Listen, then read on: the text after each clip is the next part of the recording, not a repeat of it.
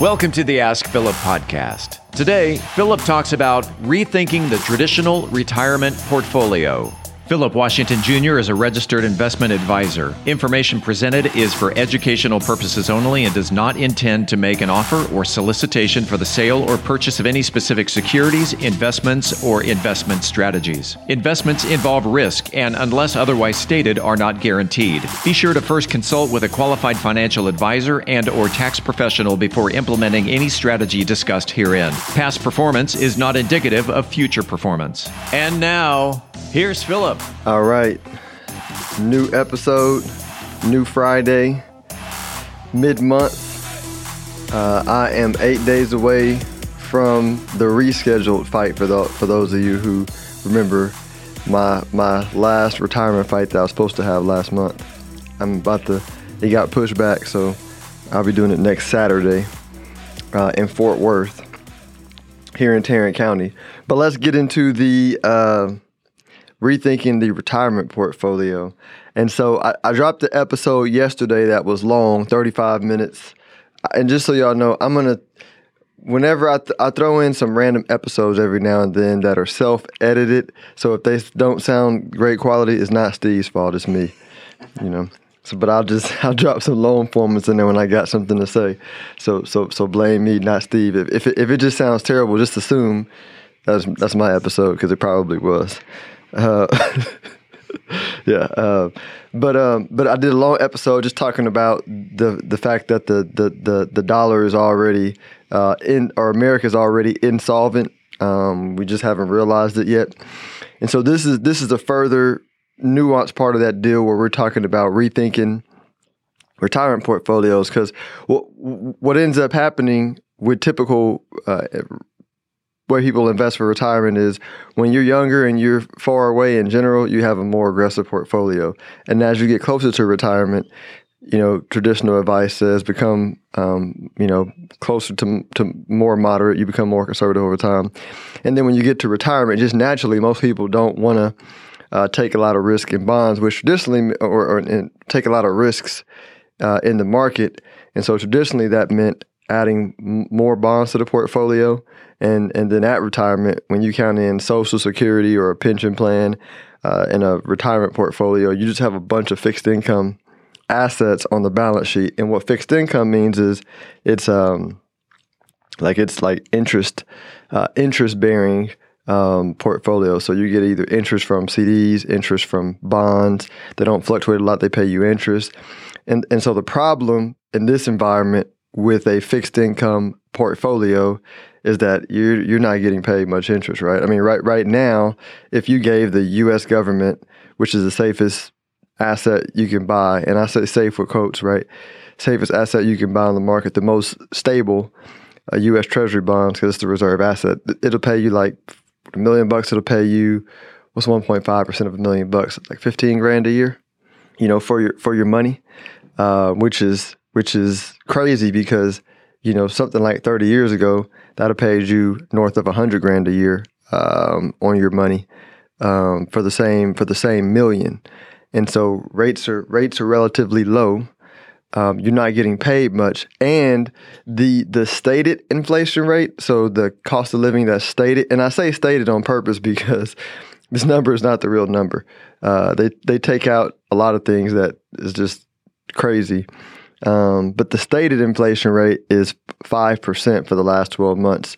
And so what basically happens is you don't feel that a lot in year one, right? And let me side note, I think the real 12-month inflation rate was somewhere north of 15%, right? When you factor in the stuff that really matters.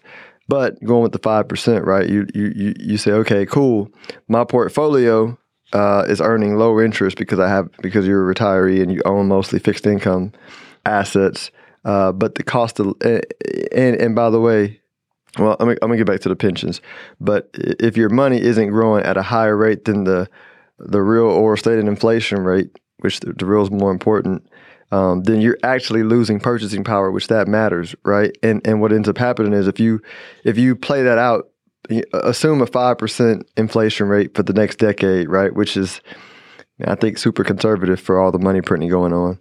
and the insolvency of America, like I talked about yesterday, your purchasing power basically is chopped in half 10 years from now, right? So you'll still have the $1 million because you're earning interest on it, but it's going to buy like half of what it can buy, the first 10 years, which that's what matters, right? Money is not like dollars. You know what I mean? Like money is not the number, right? Money is the purchasing power. And when you have governments printing money, think that literally is taxation without representation, because we don't vote in the folks that print the money. And so it's a hidden tax on people who hold cash, right? Or fixed income assets. And so that's what's happening. So if you go into retirement with a traditional portfolio that's mostly pension, because your pension, your Social Security, they historically have not grown at a higher rate than the real inflation. And let's kind of like what I call time travel. I like to talk about time travel, looking at different things in the past with similar circumstances. But Britain has been going through this insolvency for like longer than America, right? They started somewhere around World War I or World War II, and so you had pensioners in the UK that have gotten their pension adjusted downward, over time. So they didn't just lose purchasing power, right? They actually said, hey, we're going to actually cut your pension. And so it reminds me of like when I always talk about the year of Jubilee, right? Which was the thing that you do every 49 years. Society forgave the debts of the people who owed, because that would stop the young versus old fight, because the older generation had taken too much from society and strapped debt onto the younger generation, right? That kind of made it peaceful. Since we don't do that, it actually still plays out, because at the end of the situation, you have the older generation that wants to hold more conservative assets, but it was conservative in their day. But since we don't forgive the debts, what ends up happening is the country will default, which destroys the wealth of the people that have their money in cash and bonds because they default it, or they print lots of money and pay it back with money worth less, which is the same thing as defaulting. It's just a nicer way to do it. And it still falls on the back of the older generation, because the younger generation, right, they're investing in what I was talking about yesterday. They're investing in the new industries, the new companies, crypto these days, right? They are making money on the new system, and the older generation gets dumped on, right? And I don't like that, right? I talk a lot about the older generation and some of the mistakes they made as far as the current system, but I still don't. But what I know to be true is the majority of the people in that generation didn't do it. It was the few at the top that kind of messed a lot of this stuff up, and the weight of the money printing falls more on the middle class and the poor, because the generation in power, right? I mean, they still hold power and they're close to the money printer, and they're going to eventually they're already putting their money in things like Bitcoin right now. And they have a lot of money, at the top. And so they could afford some losing purchasing power because they have so much of the money. But the regular retiree, the people that I'm advising on a daily basis that are 50, 60, 70 years old, they're going to get the brunt of this money printing, because our conversations are, I'm saying, hey, you can't have as much bonds as your parents or grandparents had, because it's not going to keep pace with the cost of living. You have to own more stocks. Like you should think about having some Bitcoin in your portfolio, a little bit, not as much as me, but a little bit. And you have to embrace more volatility, because volatility doesn't equal risk, right? In order to weather the inflation storm or the money printing storm, you have to have more volatile assets. It doesn't feel right to somebody who's older and in retirement to have to embrace volatility, but it's the only way you're going to survive a 20, 30-year retirement and maintain your current standard of living, because the money printing is not going to stop. It cannot stop. I mean, we printed $5 trillion in the last 12 months, and we're about to print another $3 trillion. and you saw what the last $5 trillion did to prices. I mean, look at what the last $5 trillion shot lumber up it doubled, tripled the cost of lumber, right? I mean, it just threw everything, all prices like into chaos. So another $3 trillion is coming, and this is not going to stop. And this is just in America, right? This is not considering looking at Europe, Japan, what China's going to do, and this is also not factored into the fact that you have these bond companies that are investing money for the retirees, whether it be invested to their pensions or in the bonds in their 401k funds that are pushed into owning things like Evergrande bonds, right? Evergrande was the company that that was blowing up in China. But the bond managers are saying, hey, we need yield because yields are low. So they're going out the risk curve to buy bonds that are yielding more, but that are super risky, right? This happened in Greece too, whenever Greece defaulted early 2010s.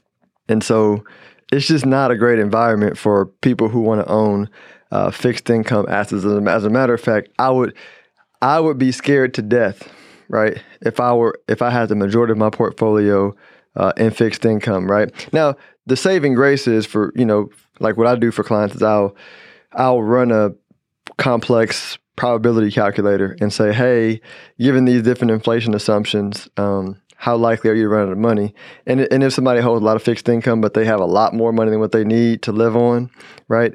Then they can get away with it. They're going to have a lot less purchasing power at the end of retirement, but if they have enough money, they don't have to be as aggressive. But for the majority of people, just to make it through the same quality of life, you're going to have to ramp up the amount of stocks and maybe consider Bitcoin into your portfolio, or it's going to be a long, painful 20, 30 years, right? And from my experience, most retirees, once they realize that they're hurting financially, they can't work anymore. They don't want to go to their kids and be a burden on their kids, right? And so it's just the suffering that as I get older, I begin to think, man, I would really hate to be 80, 82, 85 years old with no money, right? Because my wife may or may not be with me. You know what I mean? My kids are going to be doing their own thing. I'm going to be like begging them to come see me. You know what I mean? And so if I don't have money, I'm not going to be able to get care. I'm not going to be able to bribe my kids to come see me. You know what I mean? Like you're limited without money. And that is like I'm not afraid of many things, right? But one of the few things that, I have to muster all my willpower to not let fear take over is the fear of being old and lonely with no money, right? I don't want to be old and lonely at all. But if I'm old and lonely with money, I can pay for friends, right, or bribe my kids, right? It's like I got stuff that people want, right? But if I'm old, lonely, with no money, that's a scary situation to be in. And so I'm saying this to say, just me personally, I've already reduced the amount of bonds that I encourage my clients to own in a portfolio into retirement through our models. And we'll probably continue to adjust that allocation over time away from bonds. But for folks that aren't clients or even clients that have been wondering why, that maybe forgot why I explained it, like this is the reason. Because in this transition that we're in financially to the end of the dollar system, right, and the insolvency of the U.S., right, bonds and cash are garbage, terrible, right? It's you literally are like taxed for holding cash, and bonds are fixed assets. And so I tend to say it's okay to be afraid of volatility, right? That's normal.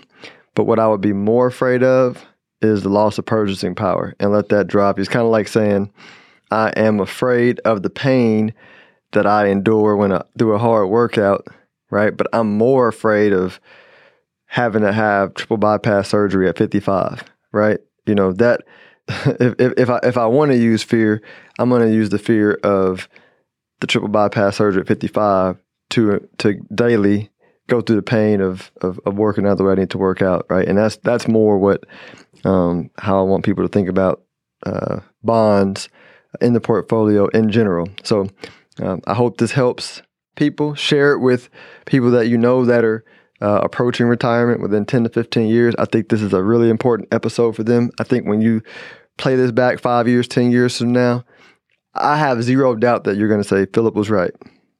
Because it's not that I'm super smart. I'm just a historian. And 100% of the time, at the end of a currency system, this plays out. You know, we just so happen to be in a period of time where bonds in the history of the last 400, 500, 600 years, bond rates have never been this low, like ever. Right, so it's worse for this generation of retirees has it worse than anybody else in the history of, over the last 400 or 500 years, right? And I'll be scared to death. I want to end it on a good note. So enjoy your weekend, have as much fun as you can, and you don't have to be scared if you have a well-built portfolio. Talk to y'all later.